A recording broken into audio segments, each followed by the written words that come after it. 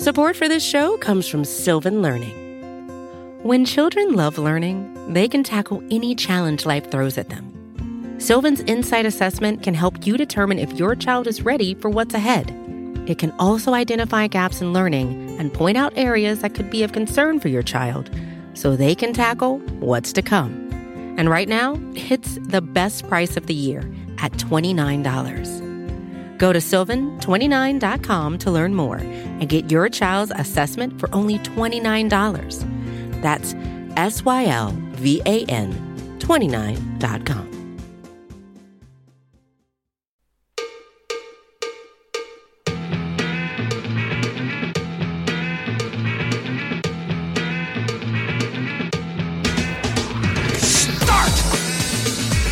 You can call me Bruce.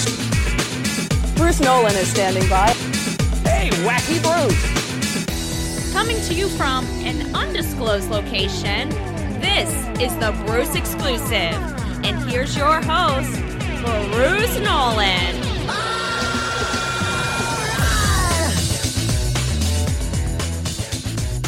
Ladies and gentlemen, boys and girls, children of all ages, welcome to another edition of the Bruce Exclusive, a Buffalo Rumblings podcast. I'm your host, Bruce Nolan. You can find me on Twitter and Instagram at Bruce Exclusive.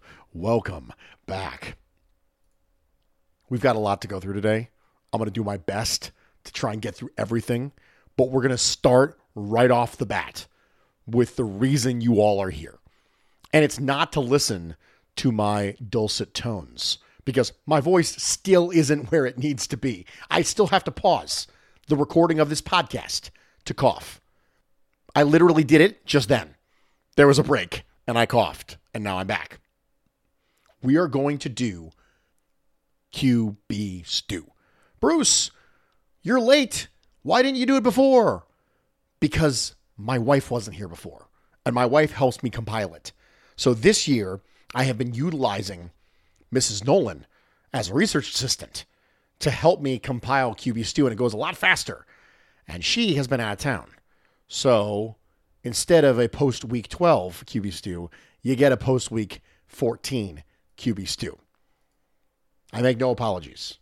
It's my stew. I can do what I want. It's my stew, and I'll cry if I want to, cry if I want to, die if I want to.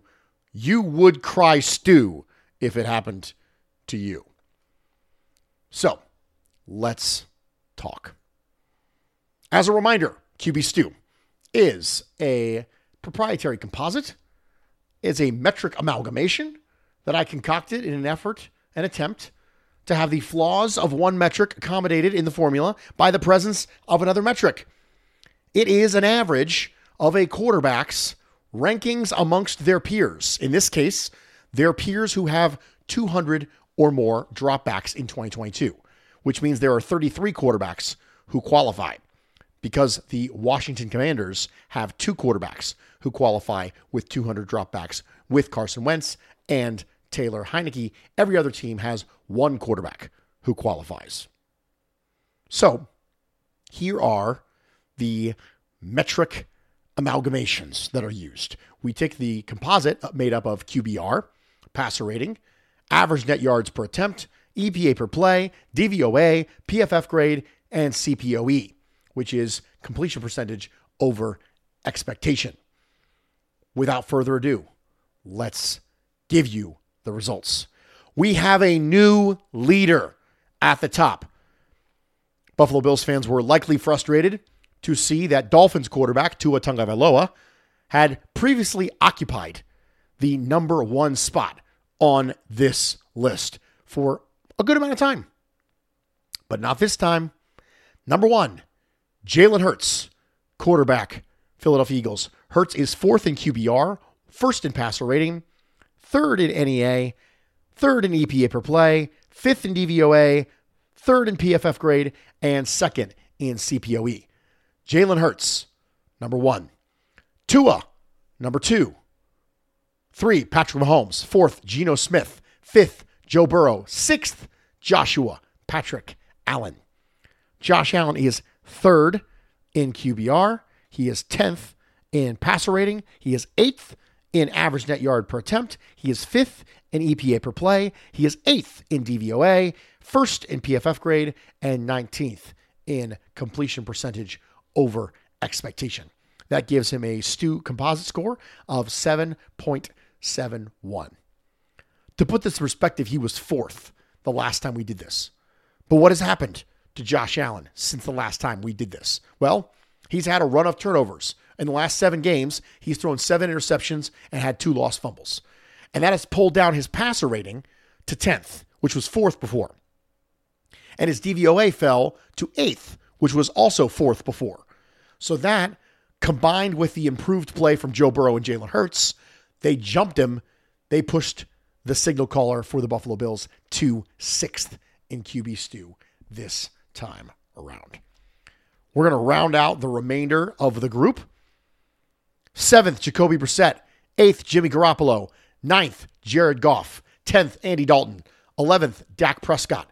12th, Trevor Lawrence. 13th, Ryan Tannehill. 14th, Justin Herbert. 15th, Kirk Cousins. 16th, Derek Carr. 17th, Lamar Jackson. Daniel Jones is at 18. Tom Brady's at 19. Aaron Rodgers is at 20. Marcus Mariota at 21. Justin Fields, 22. Kyler Murray, 23. 24 is Matt Stafford. 25 is Taylor Heineke. 26 is Mac Jones. 27th is Kenny Pickett. 28th is Matt Ryan. 29th, Russell Wilson. 30th, Carson Wentz. 31st, Davis Mills. 32, Zach Wilson. 33, Baker Mayfield. 198-yard game-winning drive after 2 days with the Rams cannot save Baker Mayfield from being the bottom of the list. A couple other items of note. Marcus Mariota falls back to earth. He was 9th the last time we checked in on QB Stew post Week 8, based largely on the effectiveness of his rushing.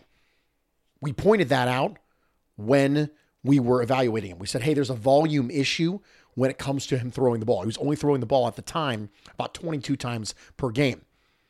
But his QBR, EPA per play, and DVOA were all showing up in the top 10 of NFL quarterbacks, mostly because of the inflation due to rushing.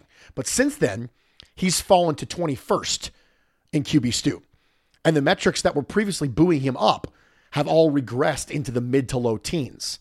So the passing-focused metrics were already below average. Then the rushing is no longer propping him up. So the Falcons rightfully made the move to see what they have in rookie Desmond Ridder. Jalen Hurts surges to the top. If the Eagles finish with the best record in football and Hurts remains on the top of the list, he becomes a pretty solid bet to win the NFL MVP. He's currently top 5 in every single metric that makes up Stew. And while no quarterback is currently approaching elite Stew stuff, like Aaron Rodgers last year, 1.57 Stew. Crazy. Matt Ryan, 2016, 1.43 Stew. Remember, lower is better. The number 1 quarterback in the NFL in Stew right now is Jalen Hurts at 3. But Hurts is still showing well-rounded results for a top team. And in a year where you don't have that one singular dominant quarterback that's a shoo-in, I would put my faith in him if the results continued to persist. Jared Goff had a good start to the year, was 12th in QB Stew, and then slipped down to 14th a little bit after Week 8. Now, after Week 14, he's back up to 9th.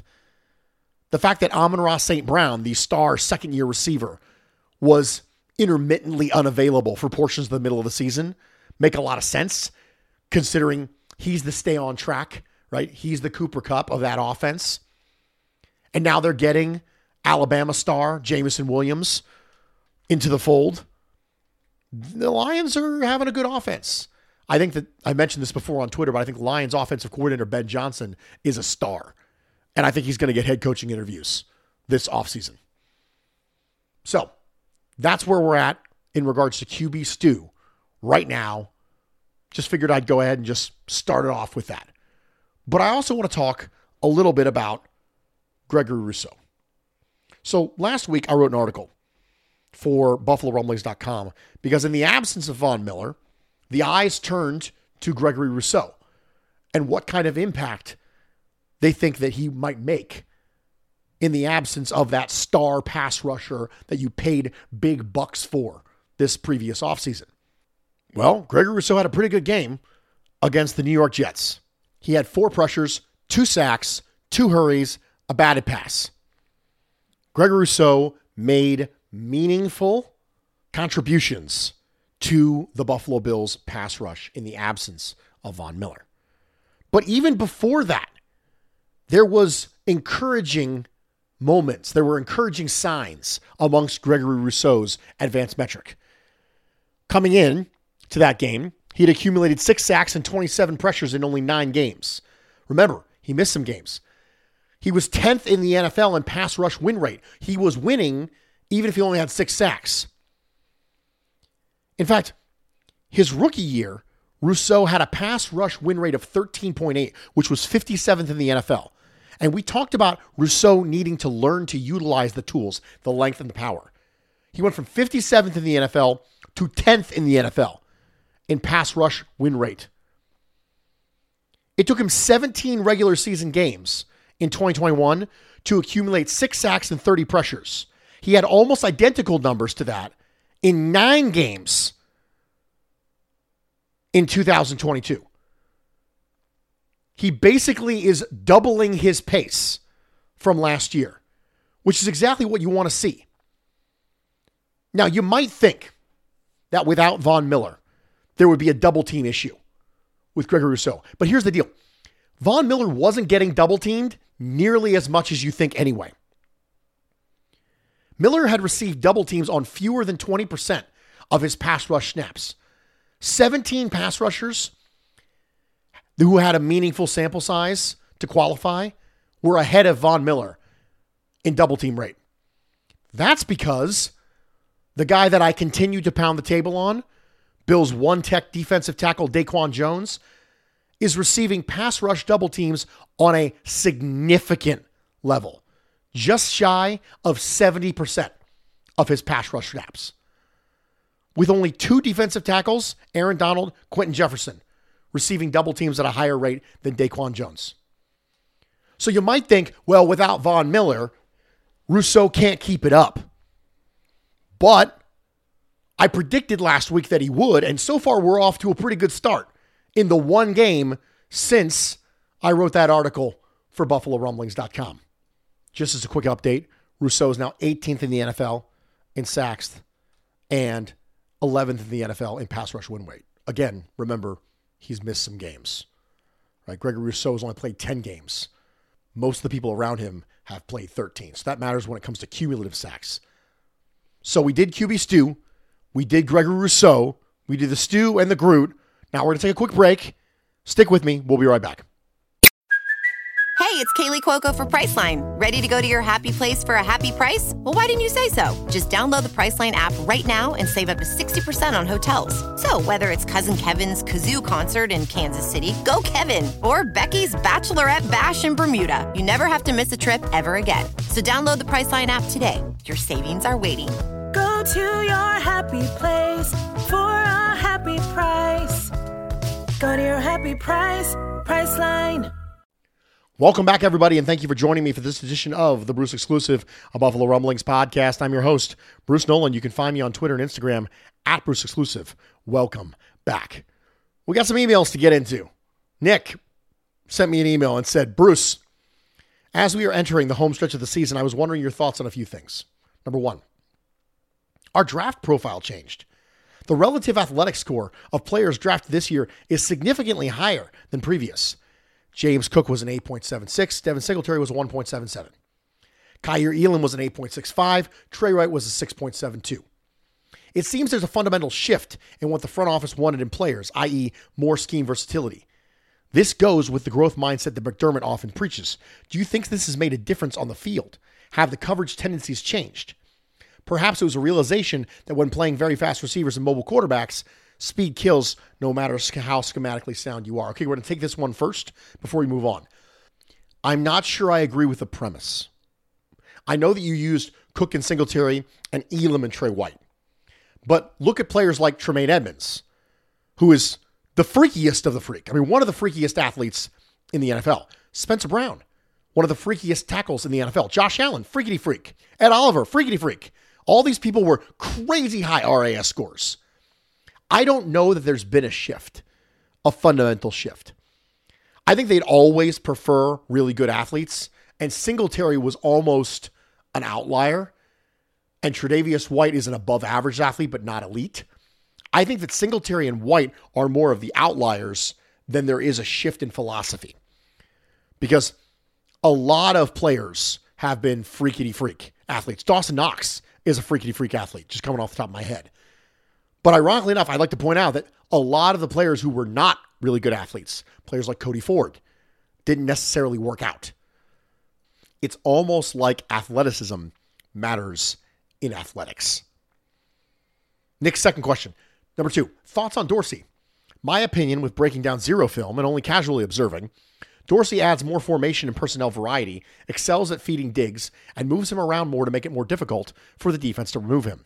But he doesn't do a great job of anticipating the next play call and lacking in situational football. Dable seems to have had better play call situationally and a better feel for what's coming next, which is expected with his experience. I don't feel comfortable saying which style is better, as I was often frustrated in big games with the lack of involvement of Diggs. I have mentioned on this podcast before that I think that Ken Dorsey is going through some growing pains, but if you can go through some growing pains and still have a good offense, that's ideal.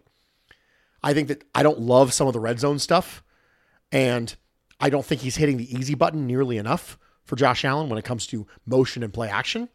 Those are my main points when it comes to Ken Dorsey, and those have proven to be pretty stable. When I look week over week with Ken Dorsey, those things have a tendency to continue to stick up. I agree with you.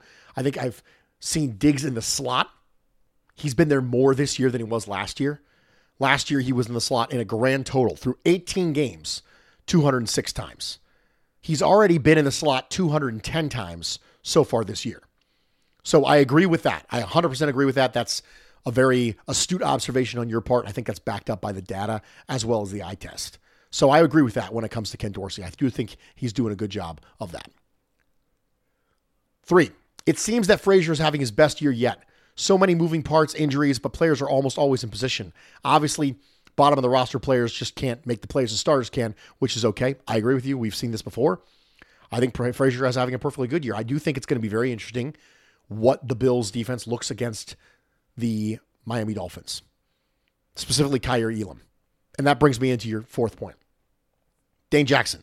I know everyone thinks he's looked bad, but in my opinion, he hasn't been as bad as it looks. He's had to go against top-end receivers and surprise they make plays. He's in position well. Maybe he doesn't do a great job playing the ball at the catch point when in man, but I wouldn't say he's terrible at it. Seems he hasn't gotten lucky. Same can be said for Taron Johnson, who gave up a few touchdowns. Watching live, it seems he was in great position and played the ball well. Receiver just made some plays. Dane Jackson is fine. I don't think he's as good as Levi Wallace was with extended sample size, but he's fine. I don't think he's garbage. I think he's No, I don't like seeing from a number 2 corner when you drafted a guy in the first round. That's what makes it more frustrating. You draft a guy in the first round, you have a rookie 6th round pick who came in and played well, and you're just staring at meh over and over again. And that's frustrating. And I do think that Dane Jackson doesn't have the ball skills to play consistently in man, and I think that hurts.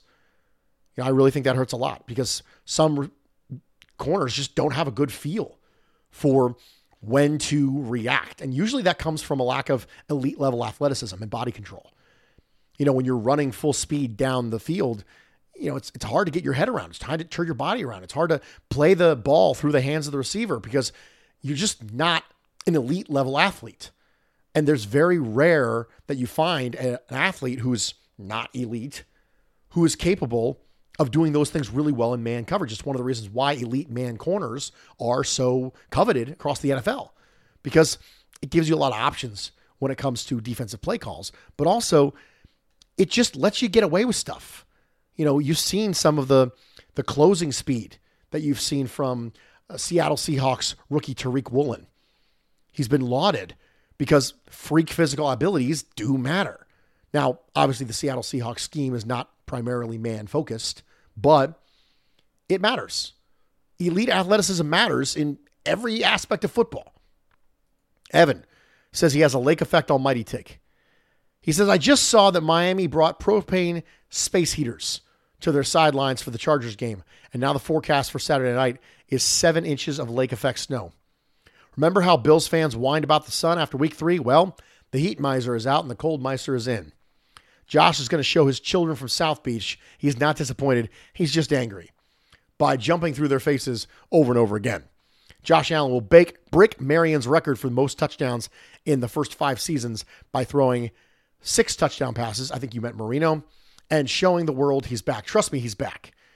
42-14 Bills. Diggs, Cook, and Gabe Davis each have a touchdown. Knox has 3 touchdowns because, of course, he does when he's on my fantasy football bench. Milano sacks Tua in a play that Dolphins fans call the dirtiest hit of all time. NFL and NFLPA request the footage for future rookie symposiums to illustrate what officials are looking for in a clean and legal hit to avoid roughing the passer penalties. Trey White, Jordan Poyer, and somehow Daquan Jones record interceptions. Tyreek Hill, unfortunately, pulls a Tecmo Bowl, recovering a Groot strip sack fumble, running it back to his own 2, and in a horseshoe formation somehow returns it for a score. He also burns Dane Jackson for an 80-yard touchdown off a bubble screen in one of Tua's 9 completions in a game in which he goes 9 of 38 for 127 yards passing. KC and Cincinnati lose, making the Bills one step closer to locking down the number 1 seed. I wouldn't be upset. I'm all the way in. Luke sent me a picture from Chiefs fans, and it's a meme. And it looks like a man is drowning. At the top of the meme, it says, we're making bad teams look good. We aren't winning by a bigger margin. And the bottom of the meme shows that it's just a man sitting in a very small amount of water with his head above slightly. And it says 10-3 record, number 2 seed in the AFC. And Luke sent me this email with a note that said, I agreed with you the whole time, but look at how other fan bases are freaking out too. NFL fandom is weird, man. The best thing you can do to gain perspective on your own fandom is to make sure you're exposed to other people's fandoms. The best thing you can do to have perspective on your own team is to make sure you're exposed to other people's teams. The best thing you can do to have perspective on your favorite team's games is to watch games that aren't of your favorite team. It is the number 1 thing that will enrich and pacify your fandom. It will keep you from getting on the roller coaster. All you got to do is become as much of a fan of the sport as humanly possible. Watch other teams, follow other beat writers, follow @32beatwriters on Twitter. Make sure you're getting exposure to other teams, other fans, because then you'll go, oh, right. It's not that bad. And that meme 100% outlines it. We got plurality pie to get to before we get out of here. Bills, Jets. Gregory Rousseau, 14%. What a game right when you needed him to have that level of game. Dawson Knox, 13%. Matt Milano, 12%. Awesome hit. Legal hit. Clean hit. Hard hit. Josh Allen, 12%. Tremaine Edmonds, 10%. Continues to have a really good year. Daquan Jones, I need you to understand how rare it is to have a one-tech defensive tackle continually show up on Plurality Pie. There is an argument to be made that if you're listing Brandon Beane's best free agent signings, Daquan Jones is right there. Right there. With the Cole Beasleys of the world, the Mitch Morses of the world, the John Browns of the world, people who have made meaningful impact during their time in Buffalo, and the sample size is still really small for Daquan Jones. Having a great year. Probably the best year of his career. He's becoming the best version of himself in Buffalo. AJ Epinesa, 7%. AJ Epinesa has 21 pressures and 6 sacks on 202 pass rush snaps so far in 2022. Gregory Rousseau had 36 pressures and 4 sacks on 309 pass rush snaps in 2021, his rookie year. Remember the idea that AJ Epinesa might be a little behind due to body recomposition?